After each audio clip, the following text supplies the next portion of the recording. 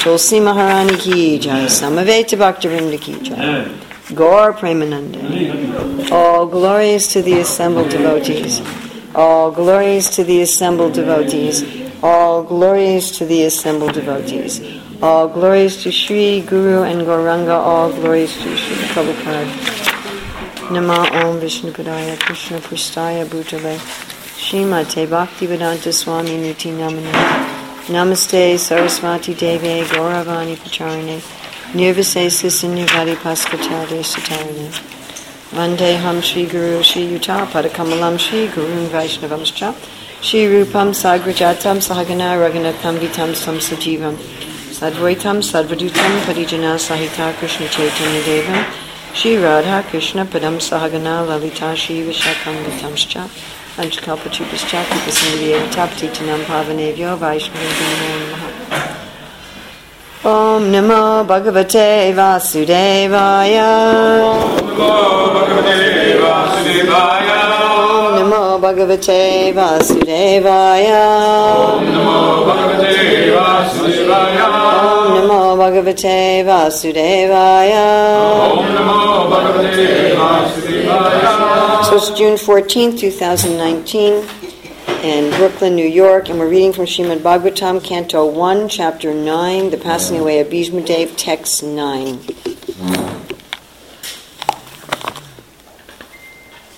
Tan sametam mahabhagan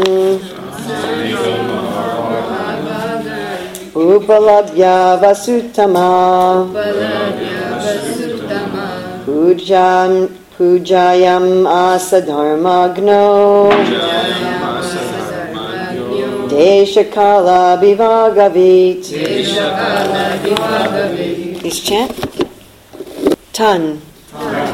All of them. Sametan. Assembled together. Mahabhagan. All greatly powerful. Upalabhya. Having received. Vasu Uttamaha. The best among the Vasus, Bhishmadeva. Pujayam Asa. Welcomed. Dharmagna. One who knows religious principles. Desha. Place. Kala. Time. Vibhagavit. One who knows the adjustment of place and time. Prabhupada's translation and purport. Bhishmadeva, who was the best among the 8 Vasus, received and welcomed all the great and powerful rishis who were assembled there, for he knew perfectly all the religious principles according to time and place. Purport.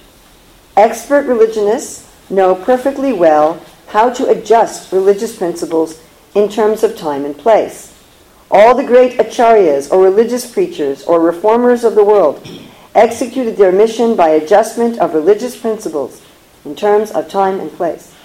There are different climates and situations in different parts of the world, and if one has to discharge his duties to preach the message of the Lord, he must be expert in adjusting things in terms of the time and place. Bhishmadeva was one of the 12 great authorities in preaching this cult of devotional service, and therefore he could receive and welcome all the powerful sages assembled there at his deathbed from all parts of the universe. He was certainly unable at that time to welcome and receive them physically, because he was neither at his home nor in a normal, healthy condition. But he was quite fit by the activities of his sound mind, and therefore he could utter sweet words with hearty expressions, and all of them were well received. One can perform one's duty by physical work, by mind, and by words, and he knew well how to utilize them in the proper place, and therefore there was no difficulty for him to receive them, although physically unfit. Tan sametam mahabhagam upalabhya vasutama pujayam asadharmagno deshakala vivagavit. Bhishmadev, who was the best among the 8 Vasus, received and welcomed all the great and powerful rishis who were assembled there, for he knew perfectly all the religious principles according to time and place. So, what to do, when, and how, and where, and with whom? This is our main question in life on a practical day-to-day basis. What should I do? What's the best thing to do? What's going to give me a good result? What's going to give me a mixed? What's going to give me a bad result? And Krishna says in the Bhagavad Gita that those who are in Sattva Gun, they know what to do and what not to do, what's to be feared, what's not to be feared, what is binding and what is liberating. Wouldn't that be nice if we always knew what to do and what not to do? Right? Even in little things. Should I go to the Brooklyn Temple or the Bhakti Center?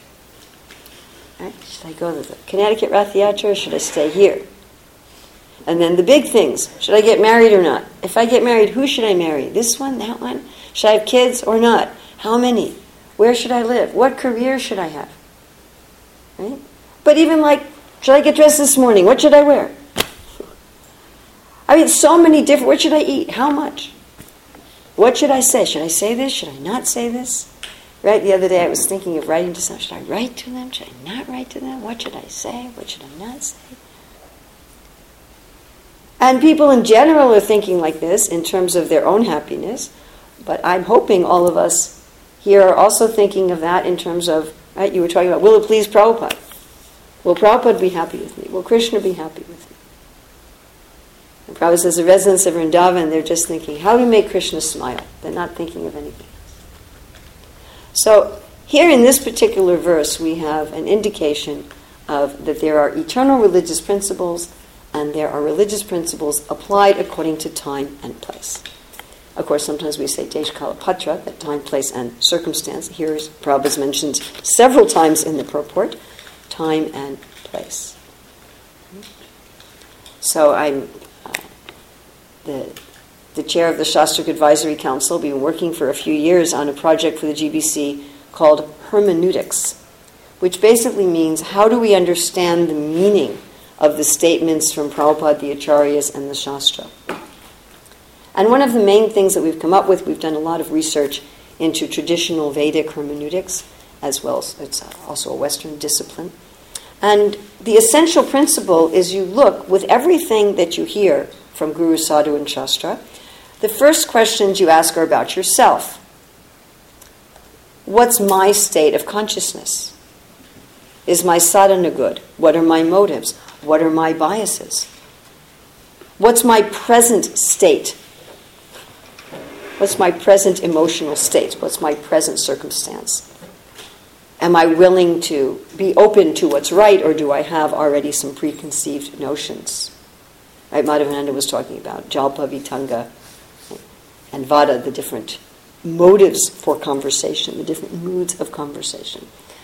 After looking at ourselves, then we're looking at, okay, is there some direction for what I want to do here? And is this direction an eternal, non-contextual principle? Is this statement from Guru, Sadhu, Shastra, is it a statement that has no relation to time and place? It's true for everyone, in all times, in all places, and therefore I can always, in any time and place, use this statement from Guru, Sadhu, Shastra as a guide. Now, any idea what percentage of the statements in the Shastra from the Acharyas and the Guru would apply to everyone in all circumstances, at all times, in all places? What portion are we looking at? Any, just 10%. Maybe 10. Okay. Anybody else? It's definitely small, isn't it? It's not a big percentage. Then we have eternal principles, but they're applied according to time, place, and circumstance. They're an eternal principle. The principle underlying the statement is true for everybody all the time, in all places, in all circumstances. But the statement itself is an application of an eternal truth, an application of a non-contextual truth. It's a contextual application of a non-contextual truth. Everybody follow that? Mm-hmm. You're taking something without context of time, place, and anything, but you're applying it in a particular place. Then you have other things which are not statements of non-contextual truth at all. They're completely contextual. They support non-contextual truth, but they are not in and of themselves statements of non-contextual truth. They're something supportive. They're something helpful. So we're going to look at those three. And then there are other statements which go in other categories, like the philosophy of Buddha, for example. But we're not going to look at that today. So let's look at what are the non-contextual truths. And it's interesting, of course, in the 4 verses of the Bhagavatam, the last verse says that one should be inquisitive, one should be following this eternal truth in all places, at all times, all circumstances, which is indicative that there is such a truth that is beyond any context. There's a truth that's always true for everybody at all times and all places. So what are some statements of that truth? Anybody want to? Krishnastu Bhagavan Swayam. Krishnastu Bhagavan Swayam. Well, it's interesting that you brought that up. Do the residents of Vaikuntha accept that? No. So that's interesting. Something to think about. Okay. All right. The jivas are fragmental, eternal fragmental parts of the Lord. Yes? We're not his bodies. Well, that's applicable here. Is that applicable everywhere?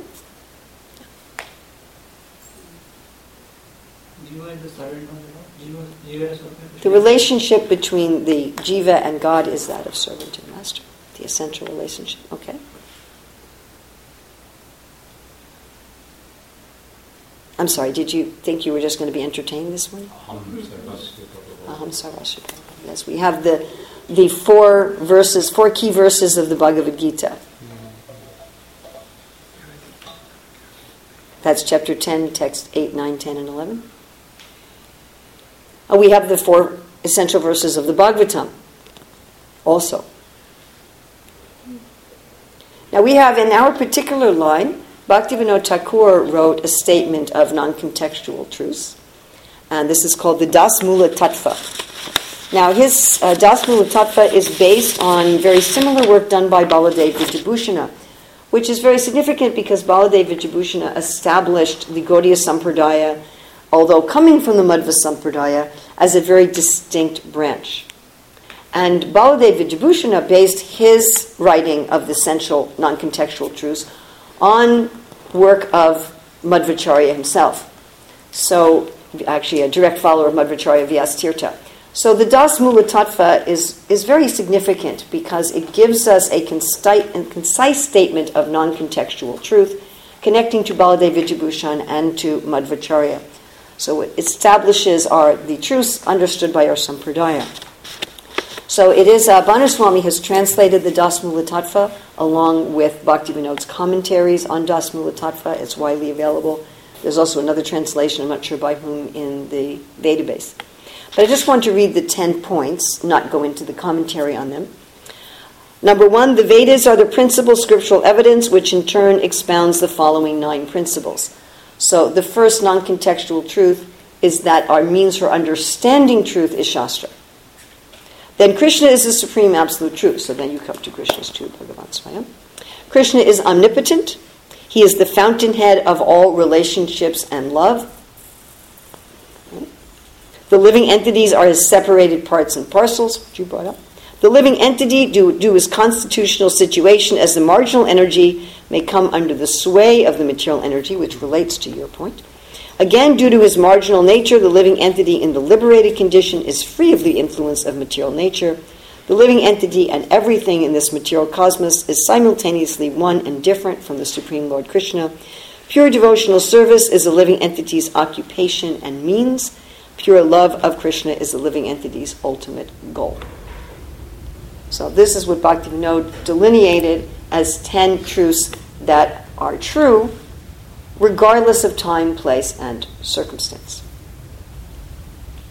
You know, when Jesus was asked for the essence of truth, what did he say?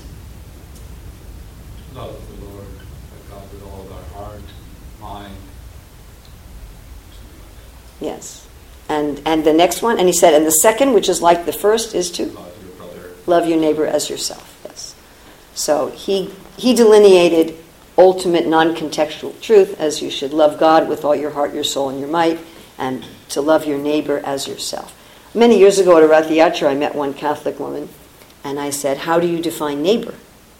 Do you define neighbor as only other humans, or only other people with the same degree of melanin in your skin, or only people from your same ethnic background, or only other Catholics, or something like that?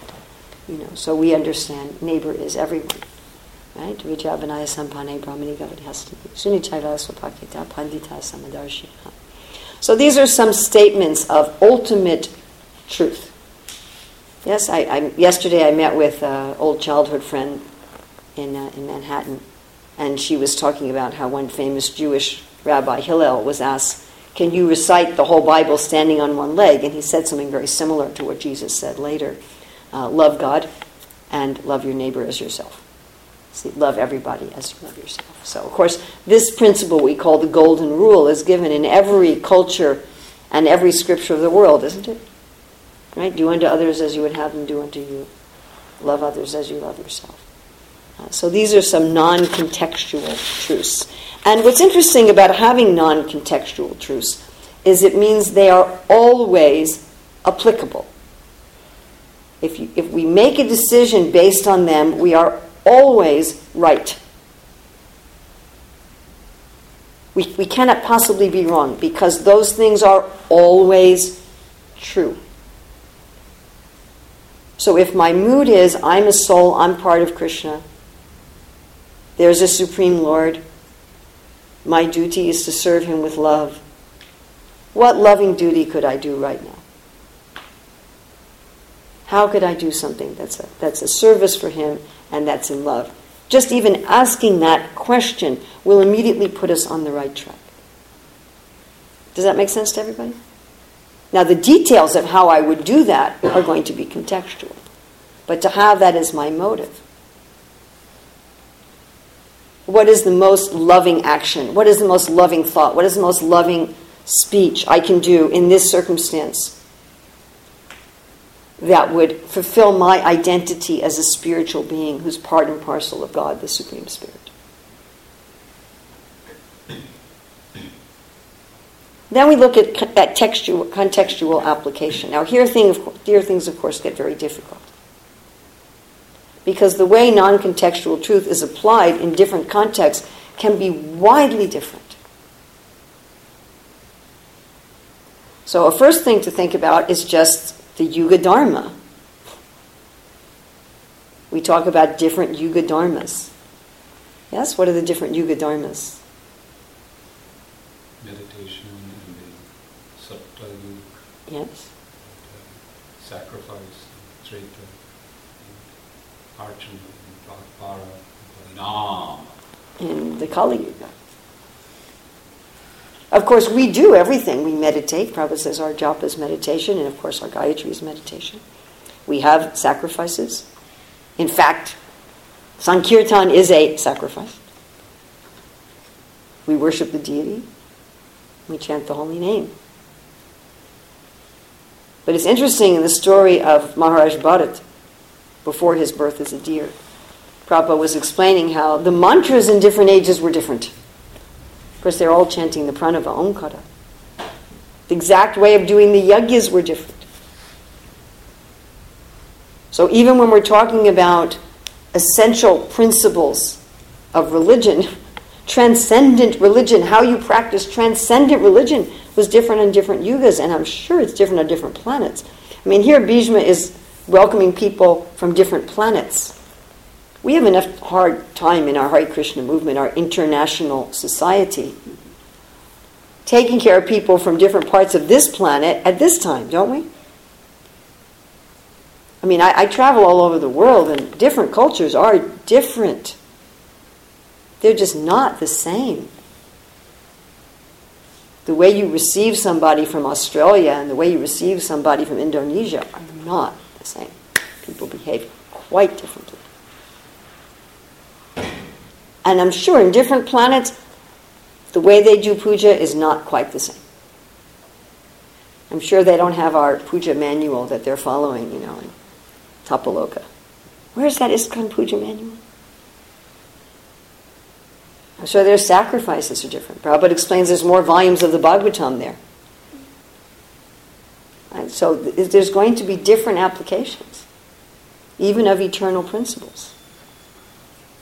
Yes? So I thought I would read a couple things in this respect. So this is from Canto 1, Chapter 5, Text 16, Purport, where Prabhupada says, the expert devotees also can discover novel ways and means to convert the non-devotees in terms of particular time and circumstance. Devotional service is dynamic activity, and the expert devotees can find out competent means to inject it into the dull brains of the materialistic population. So there Prabhupada's talking about taking non-contextual principles and adapting them for the particular circumstance. Right? And it was so nice that I just happened to be reading this in Chaitanya Church and read to the other day, and I'm like, oh, this is perfect for this verse. This is Mahaprabhu speaking to Sanatana Goswami. This is the end of his instructions, so this is Madhya 25, 121. Where he says, as far as religious principles are concerned, there is a consideration of the person, the country, the time, and the circumstance. In devotional service, however, there is no such consideration. Devotional service is transcendental to all such considerations. Prabhupada's purport. When we are on the material platform, there are different types of religion: Hinduism, Christianity, Islam, Buddhism, and so on. These are instituted for a particular time, a particular country, or a particular person. Consequently, there are differences. So these are the differences of how eternal principles are taught to particular people at particular times. But the principles themselves are not subject to time, place, and circumstance. Right? And Prabhupada goes here in the purport. The devotional activities of the Krishna consciousness movement are completely transcendental to material considerations. As far as different faiths are concerned, religions may be of different types, but on the spiritual platform, everyone has an equal right to execute devotional service. That is the platform of oneness and the basis for a classless society.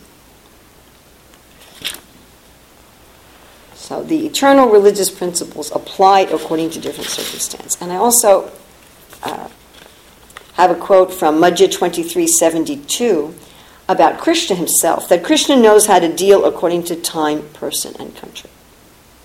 And we find Krishna appears in so many different incarnations, right? And in each incarnation, he's preaching according to that time, person, and country. I'm sure we've all met the Christians who like to quote where Jesus said, I am the way, the truth, and the light. No one comes to the Father but through me. And why don't they think that he's talking to particular people at a particular place? You know, if you want to see a particular person and they have a secretary standing there, they might say, you know, nobody talks to the mayor without going through me. Does that mean nobody ever talks to the mayor without going through that secretary? And I always say to the Christians who say that, I say, well, you're telling me about Jesus. Aren't I going through you? Do you have a minister or a priest? Do you go through them? I said, and actually, we don't have anything that Jesus wrote personally. You're going through Matthew and John. I said, why can't I go to Jesus through my spiritual master? No, I'm accepting Jesus. Who's approaching Jesus directly? Right? But they don't think that he's preaching according to some particular circumstance. And Adi 7:38, it says, it is a principle that in the purport, it is a principle that a preacher must strictly follow the rules and regulations laid down in Shastra, yet at the same time devise a means by which the preaching work to reclaim the fallen may go on with full force. And then a lecture Prabhupada gave in 73 to Bhagavatam 1.2.10, he said, we have to adopt Desh Kala Patra, but we are keeping our principles as it is, but making arrangements according to the circumstances. That is required. So Prabhupada's saying it's required. It must be that we adapt eternal, non-contextual principles to a particular context. That requires some expertise. It does require some expertise. And that is constantly changing. Bhaktisiddhanta Saraswati talked about that you cannot approach God with any mechanical process. So the opposite of mechanical is living. Yes? The opposite of mechanical is living. So how do we define life? Well, we would say life has an ongoing identity, an unchanging identity, but is constantly adapting to its surroundings. If we're not constantly adapting to our surroundings, we will die. And if we don't have a continuing sense of identity, then we're not alive.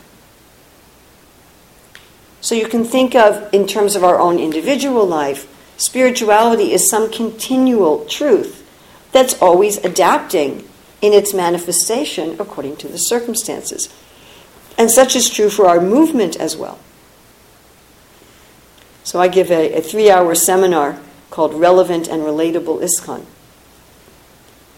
And we start out, in the first hour, we put a lot of emphasis on this point. That our movement has to retain its core identity, or it ceases to be what it is. If it changes its core identity, it's something else. But it also has to keep adapting to the circumstances in which it finds itself, or it will also die. That both things are required. So hopefully we all agree about the non-contextual principles. But we definitely will never all agree on the contextual application. And part of the fact that we will not all agree about the contextual application is indicative, Srila Prabhupada will say many times, with part of our non-contextual truth, that we are all individuals. And individuals means we have different opinions and different tastes. Well, what is the meaning of individuality?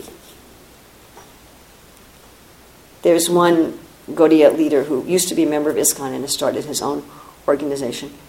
And I was talking to him at one time about how do you define personality? And he said, well, we're like in separate places. I said, you can't define personality just with geography. Especially in the ultimate reality, there's not time and space as we think about it. But personality means we have different opinions. We have different tastes. In the spiritual world, it's described that Krishna is serving the devotees their prasadam according to what they like to eat. And Mahaprabhu would serve his devotees according to what they like to eat. I remember once after a festival looking at one devotee and saying, "This prasadam is wonderful." She said, "All prasadam is wonderful." I'm like, okay. Remind me not to glorify the prasadam around you. But we have different tastes. We like different colors. We like different fragrances. We like different kinds of food. Like I go to Russia and the restaurant in Moscow, they serve whole buckwheat groats every day. I can't stand the smell of whole buckwheat groats. But people there are piling it on their plate. Or you go to South India and you say, please, nothing spicy. And so they give you something. They said, "Oh, this is not spicy." And you really go, "Oh!" They say, "No, this is just planned." And we have different tastes. We like different kinds of music. Isn't it? Yes? So we have different opinions and different tastes in how to satisfy Krishna also. Prabhupada compares it to different political parties. I mean, obviously there are some politicians that couldn't care less about serving the country. That's another thing. But if we take politicians who genuinely care about serving the country, can we all at least assume that there are such entities? Take that as an assumption, that we have politicians who genuinely care about the good of the country. Somewhere, some of them. But they're going to disagree about how to do it, and sometimes they're going to have diametrically opposed opinions about how to do it. Isn't it? Have more rules about this, have less rules about this. And they both care about pleasing the country. But that's true with Krishna too. It's completely true about Krishna. The different parties of gopis, they have different opinions. Some of the cowherd boys, they like to joke with Krishna and insult him, and some of the cowherd boys are more quiet. Or what to speak of among the different rasas. There's explanation in the Bhakti Rasamrita Sindhu how one of Krishna's servants, he's standing there when Krishna's joking with the cowherd boys, and he finds himself starting to laugh, and then he stops. No, I can't be so familiar with Krishna. He doesn't like it. Or one of my favorite is when Gopakumar goes to Vaikuntha and he sees Lord Vishnu and he runs up to him, Gopal, Gopal! Which means what? Cowherd.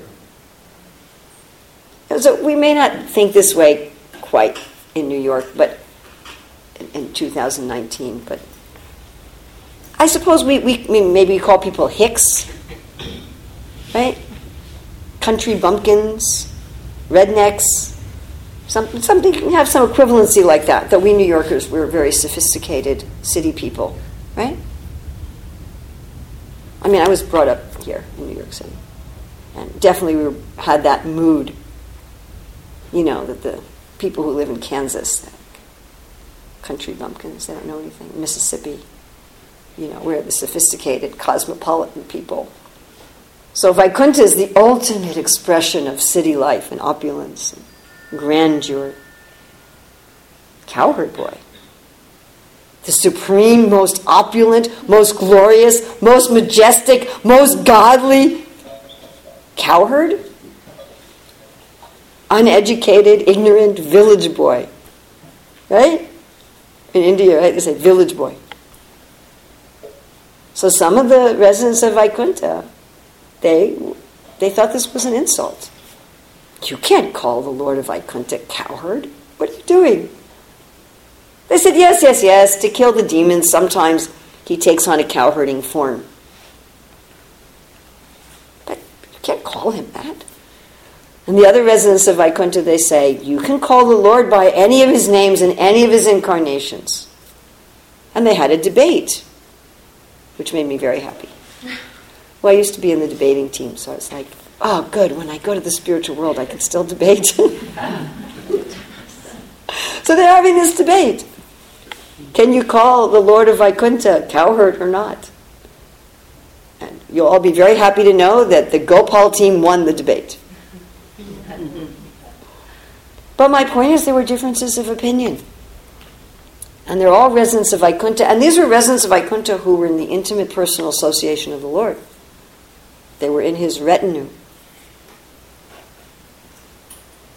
And they also said to Gopakumar, who came there in a spiritual body but dressed as a cowherd boy, they said, why don't you take a Vaikuntha form? Why are you dressed like this? So they had an opinion about how he should dress. This controversy about how we should dress goes on in Vaikuntha.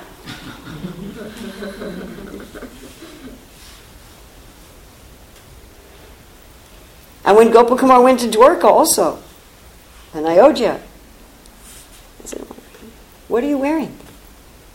It's not appropriate. So there's different opinions. And even in Vrindavan, there's different opinions. And there's different tastes. There's this 6 seasonal forest. There's the spring forest and the winter forest and the dewy season forest. And then there's one forest where all the seasons are together. So the animals and the plants that live in the spring season forest, they like that. They don't like the winter season forest, the spring season forest. There's different flora and fauna in each of those forests. And some residents in Vrindavan, they're living in the village. And when Krishna goes into the forest, they're just crying. Krishna's going into the forest. They don't go into the forest themselves, not usually. When Krishna was in Kaliya. But generally they don't go. Especially like Madhya Yasoda and Nandamaj, their friends. They don't usually go into the forest with Krishna. And then you have the residents of the forest, like the deer, or some of Vrinda Devi's assistants. They don't usually go into the village. When Krishna leaves the forest to go into the village, they're at the border watching. When will he come back? And sometimes everybody's together, like under Govardhan Hill. But my point is they have their different tastes. And we want to serve Krishna in the forest. We want to serve Krishna in the village. We want to serve Krishna in the winter forest. We want to serve Krishna in the summer forest. We want to serve Krishna by joking and wrestling, or we want to serve him by massaging his feet. And they even sometimes think, what are you doing? Don't you know how to serve? Why are you insulting Krishna like that? So these things are not easy to understand. Therefore, of course, we have guru and we have sadhus.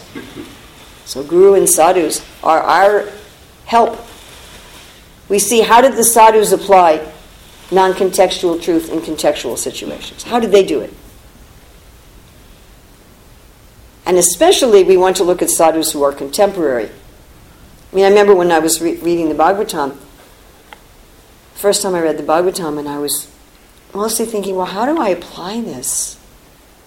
You know, I don't fly around the universe in airplanes. And, you know, how do I relate to it? And when Prabhupada started translating Chaitanya Charitamrita, I was like, oh, okay, I can deal with this a little bit more. I felt like I was reading a Sankirtan newsletter.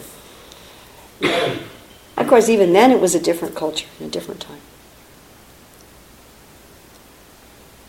So the fact that we need guru and sadhu speaks to the fact that we need a living parampara.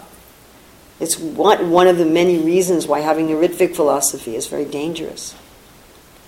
We need people who are in our time and in our place, who are fully God-conscious, fully self-realized persons. We need such people. Because the time and place is always changing. The way society is now, the way it was 30 years ago. I mean, human biology and psychology is the same, but the way society is structured is quite different. So we go for guidance like that, of course, with the Lord in our heart, but primarily with guru and sadhus. How do we apply? And knowing that we're not going to get the same advice from all of the sadhus. That's not possible. And the main thing that we always look for are the non-contextual truths present here. People always ask me, how do you know you're pleasing Krishna? And I say, well, it's got to be within Guru Sadhu Shastra. It can't be outside of that. But that's pretty broad. But objectively, it has to be within Guru Sadhu Shastra. And subjectively, I like to turn to Raja Vidya Rajaguyam Pavitram Idamitamam Pratyakcha Vagamam Dharmam Susukam Kartamam. Raja Vidya. When you act in that way, are you filled with knowledge? Rajaguyam, do you understand the essence of things? Pavitram, do you feel purified? Are you full of anger and lust and greed and anxiety? Or do you feel purified and free of attachment? Pratyaksha, it's directly experienced. We should have a direct experience. Prabhupada talked about this all the time. That you don't need a certificate from others to know if you're advancing, just like you don't need a certificate from others as to whether or not you've eaten. I don't need to ask somebody else, did I eat enough? I mean, unless we have some sort of disease. Agamam dharmyam, it's authentic. And I always give the example, you can tell the difference between the, juicy juice, chemically flavored, chemically colored, 1% fruit juice thing, and picking that tree-ripened, organically grown, locally grown fruit off the tree and eating. You can tell the difference when something's authentic. Dharma. Susukam, one becomes very joyful. If we're acting according to non-contextual truth, we will be joyful. That doesn't mean there's not a variety of experience, of emotion and rasa, but the essential principle is joy. So this is our subjective experience. We have objective and subjective. Then our last category is things that are not non-contextual truths, nor are they contextual application of non-contextual truths.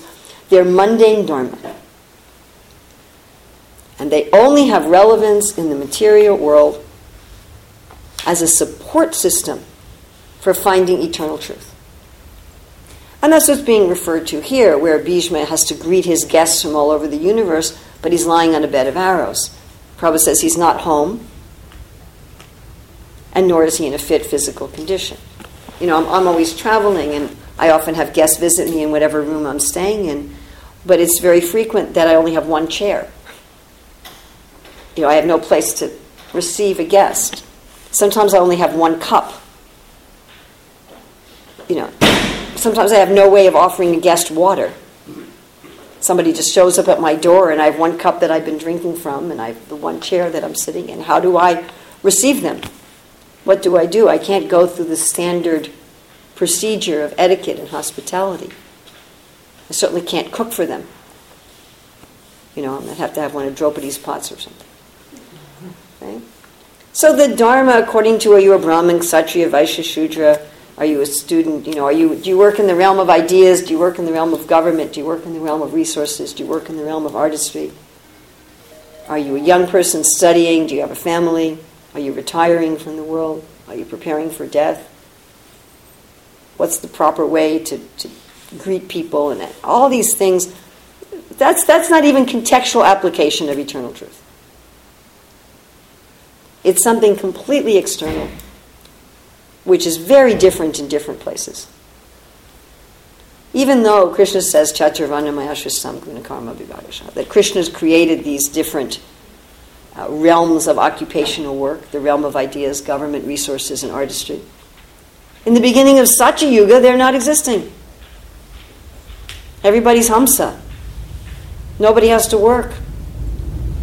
The fruit just grows from the trees, the jewels just pop out of the ground, the weather's always nice. Nobody needs a livelihood. Then there's no system of government. That comes later. Priyavrata, Prithu, they established towns and villages and national borders and government. But that didn't exist. So there's a time on this earth planet that doesn't exist. So these things are the least important. They're important in that they're supportive and they're helpful. But they're not even an application of eternal truth. They are, however, a way that we can bring eternal truth into the world.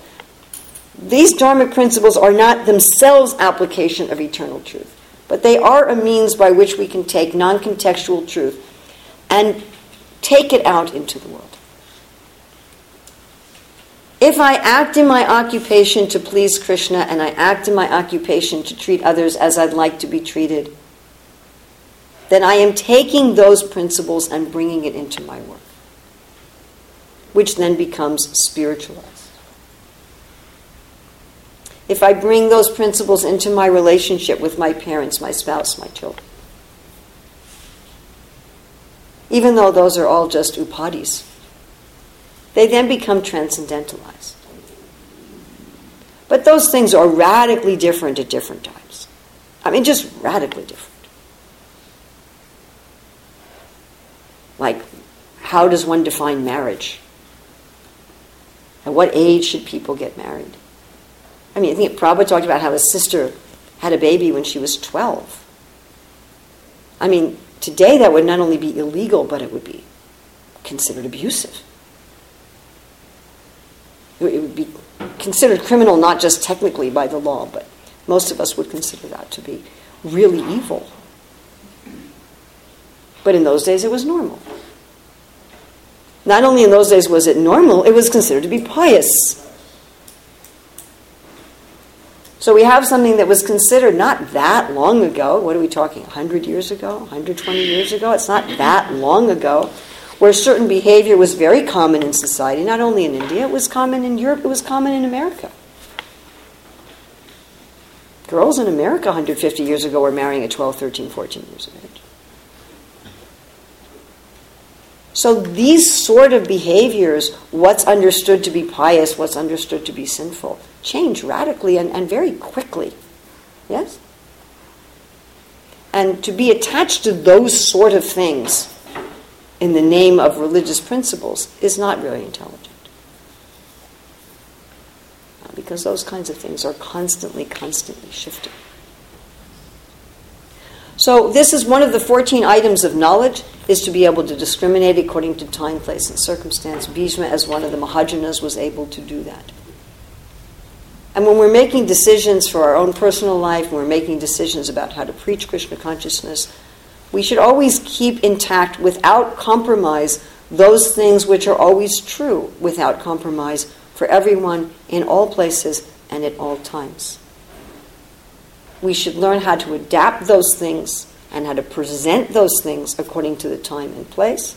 And we should be very flexible with things that are not in either of those categories, but that are simply a matter of the particular changing circumstances that we are in. So I hope that this was helpful. This is a very deep subject, which we could talk about probably for a few thousand years until the time, place, and circumstance was totally different. But if there's any questions or comments or... Yes, Bruno. I have a couple of questions. Yeah. I'll start with what you just spoke about, which has to do with morality. Because you gave an example of something that today we would consider to be immoral. Yes. Unethical. Yes. Immoral, which was accepted in a... Not only accepted, it was considered highly moral and ethical. Now, the study of ethics and morality is quite extensive. Yes. There are different theories of ethics and morality. And there's a school, the utilitarian school, and there's various kinds of approaches to the question of what is ethical. Yes. And one of those is based on there are universal law. There are absolute laws that govern what is ethical, and then there's on the other side that there's nothing absolute, and it's all utilitarian. So you spoke about non-contextual truth in the sphere of, well, the examples that you gave were all in relationship to, you gave the Das Mula Tattva, but in the realm of ethics and morality, is there any, what is our outlook? Is there anything that is absolute, or is it all time? That's a really interesting question. I mean, there's non-shastric empirical research that at this present time, and as far as in recent human history, that there are 5 universal ethical and moral principles: purity, authority, fairness, community, and harm. And purity means that some things, there's a sense of what's pure and what's impure. And you can see that there's some biological basis for that. If you eat or contact impure things, you become sick. Now, of course, how is purity and impurity defined varies considerably from one culture and one time and place to another. But some principle that purity is good and impurity is bad. Then authority also seems to have a biological basis. The concept that there should be some respect for authority. This seems to have a basis in the fact that all of us are produced from parents. And that if we don't have special respect for our parents, we're probably going to die or get very hurt as a young child. Now, this shows up in many societies that, for example, the penalty for killing a police officer is much higher than the penalty for killing an ordinary citizen. But again, who is an authority, how you respect an authority seems to be very varied. Then the concept of fairness, I always thought the concept of fairness didn't have a biological basis, but there's a lot of experiments being done with animals, and at least like the primates seem to have a sense of fairness. It's quite interesting. You can look up how they reward different... Anyway, I don't have time to get into it now. But there does seem to be some innate sense that fairness is good and unfairness is bad. Now again, what does it mean to be fair? I don't know. Then community, this is the idea of loyalty. So again, at least for humans, as social creatures, we find it very difficult to live without a community. Just to maintain our physical body without a community is extremely difficult for us. I mean, some people have done it, but it's not easy.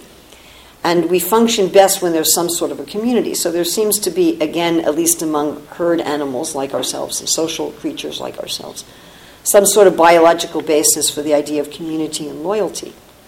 Again, what does that mean? How does that play out? Does that mean you're in Nazi Germany and you swear allegiance to Hitler? You know, how does that manifest?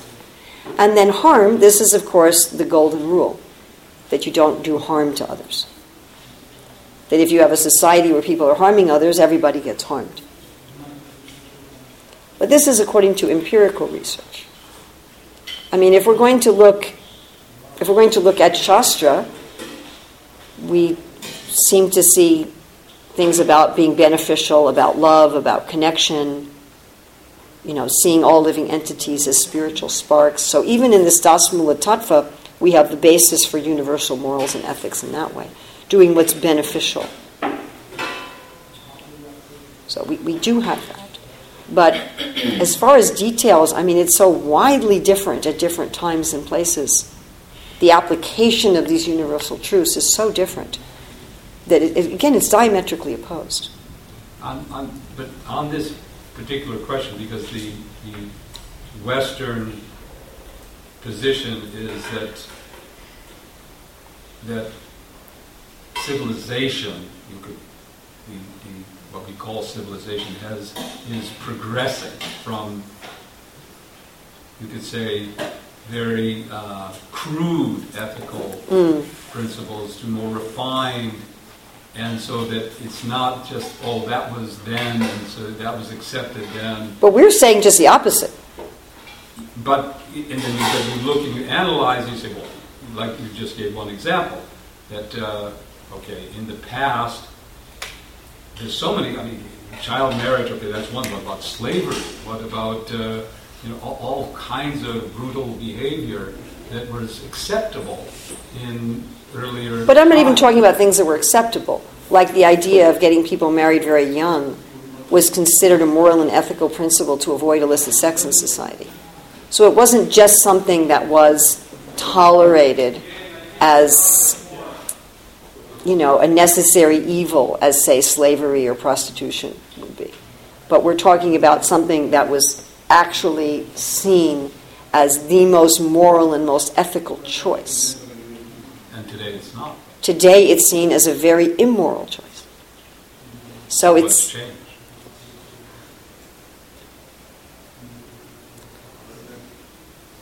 Well, first of all, the society has changed, so that if people get married very young, they wouldn't be taken care of by their family and their community and their society anymore. They'd be off on their own. They wouldn't be part of a structure. And what's also changed, quite frankly, is the introduction of birth control and abortion. That's separated sex from procreation and no longer induced people to marry at a young age. So you have at least those two things that have changed. And therefore the moral principle has changed. What's considered to be a moral principle has changed. To the point that it's even being put into law. But something very interesting, I forget who I was talking to. They were telling me how they were studying about the presidents of the United States, and I think it was Hamilton. Was it Hamilton who was killed in a duel? Anyway, there was some president who was killed in a duel, and with another member of government. Aaron Burr and Harrison, Hamilton. Anyway, I don't remember, but that was legal. It was legal to settle a dispute with a duel. Imagine that. And nobody was charged with a crime. These were top government officials. You were talking about let's bring the fight outside. But just imagine if you could settle a difference by going out in the alley and taking out a gun and having a duel. Nobody was charged with a crime. It wasn't criminal. It was a bona fide, legal, legitimate way of settling differences. So, concepts of what's right and what's wrong. Now, I would say we would much rather have a duel than a war. That was the situation with Jarasandhar, right? When he was the only one who hadn't accepted Yudhisthira as the emperor. And so by some little subterfuge, they challenged him to a duel. Jarasandhar and Bhima. And that way you didn't have... previously Jarasandhar had attacked with these big armies. But by having a duel between these two people, they avoided mass bloodshed. So on one hand, you could say, oh, that's terrible. People can just go out in the street and shoot each other and nobody's charged with a crime. But on the other hand, they were avoiding mass casualties. Imagine Trump and Kim Jong-un going to have a duel. So it's, sometimes also we need to look, what was the context? What were they trying to achieve? But anyway, these things vary widely. And if we as members of ISKCON, if we think that we're going to just kind of pick up, I was in a temple once where the temple president tried to do this, but we're just going to kind of pick up the external technical behaviors of people from 150 years ago or 200 or 5,000 years ago. You're going to have battles at weddings. Can you imagine that? I mean, it was just normal. Balaram just hits him over the head and kills him, and the wedding goes on. It was just, oh yeah, Prabhupada says this happened at Satriya's weddings.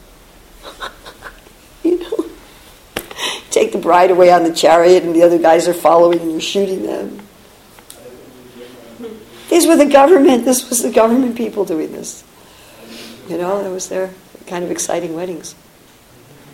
So if we're just going to try to pick up these sort of behaviors and transplant them into 2019, we would be doing a big disservice. And it would be a complete distraction from our goal of preaching Krishna consciousness. Because these things have nothing to do at all. They're all indirect kind of things. They're not even contextual applications. So we should be very careful to distinguish between these. Yes? Thank you so much, Master, for the class. In regards to personality and identity, we were discussing a lot about likes and dislikes. Yes.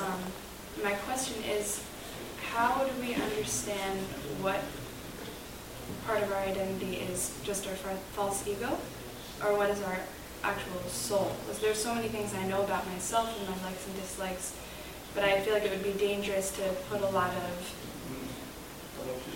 to think that that's who my eternal soul really is. This is such a wonderful question. I'm so glad you brought this up. We do the last one because it's already 9:01. So it's interesting that Krishna also cares about our false ego nature in this life. Because it is what it is, what it is, what it is, what it is.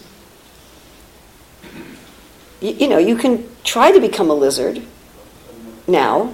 There are people who, get green tattoos all over their bodies, and there are people who do actually file their teeth, try to look like an animal in this body. But basically, whatever we have in this body, it also has some meaning. So, although it's ultimately false, it's very temporary, it's not me, it's what I have now. It's like yesterday I went into Manhattan in the subway. I'm sure I could have also taken a car. I could have taken a bicycle. I could have walked. I could have gone on a skateboard. Right? Maybe I could have gone in a helicopter.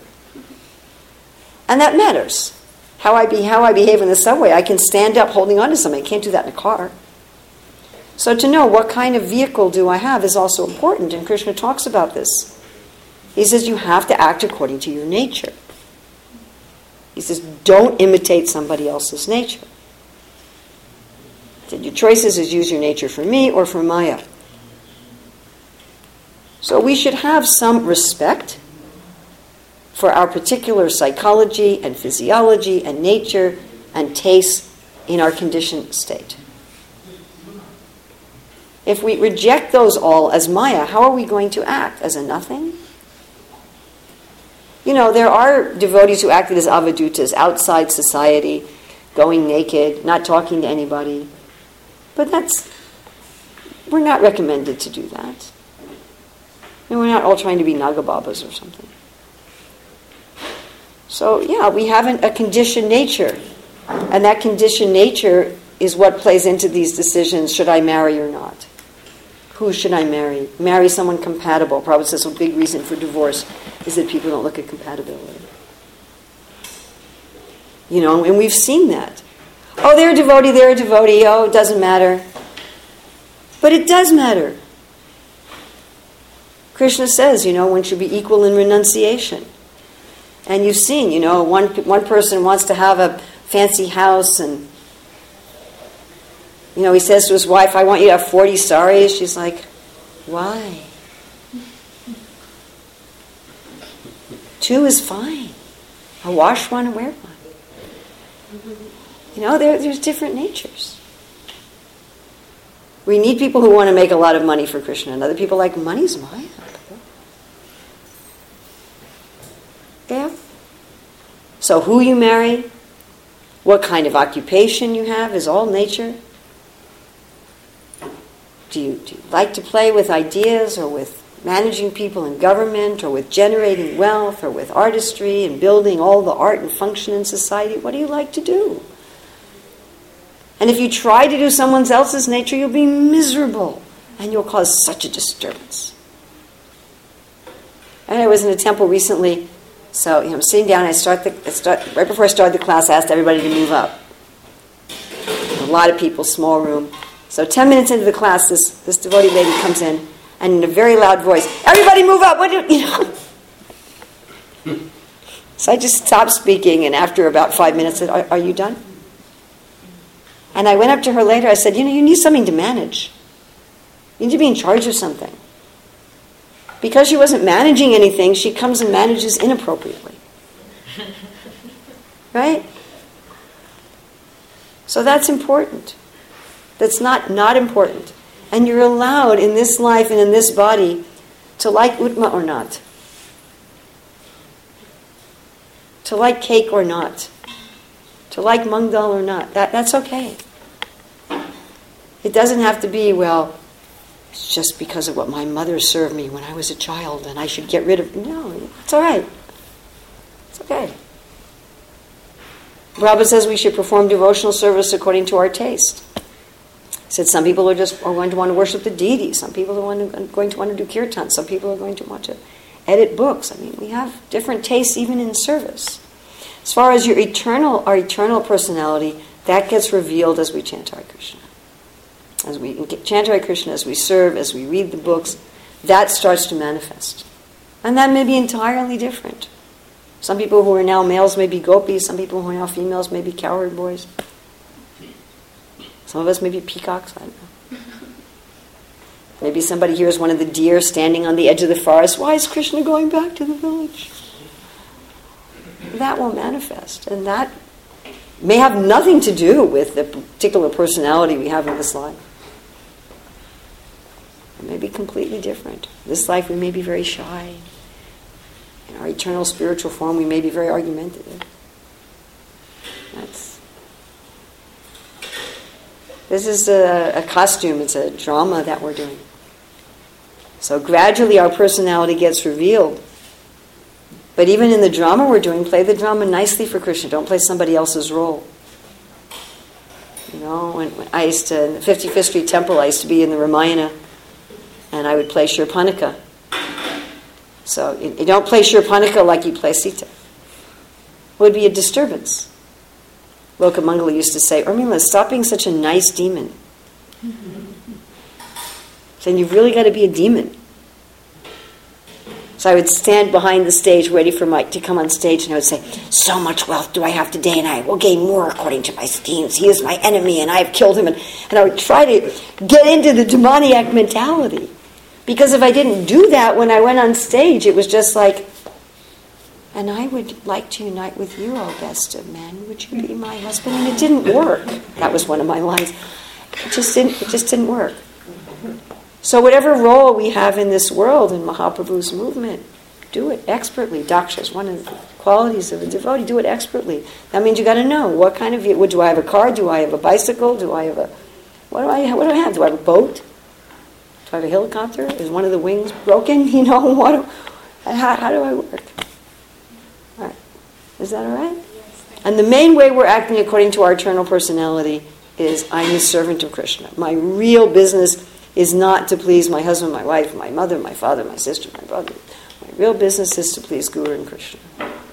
And everything I do should be to please them in that identity. And in that way, even before we know whether we're a cowherd boy or a peacock, we still can act according to that ultimate spiritual identity, which is this is a role, it's a drama, it's a game. I do it expertly, but for Krishna's pleasure, that Krishna's in the audience. Like I sat right behind Prabhupada in the audience in 55th Street when he was watching Ramayana. You know, Krishna's in the audience, Prabhupada is in the audience. You know, they're seeing, are they pleased with how I'm doing this drama? That mentality is one's eternal identity. Is that all right? And I should stop now so we can all take prasadam. Thank you very much. Srila Prabhupada ki. Oops.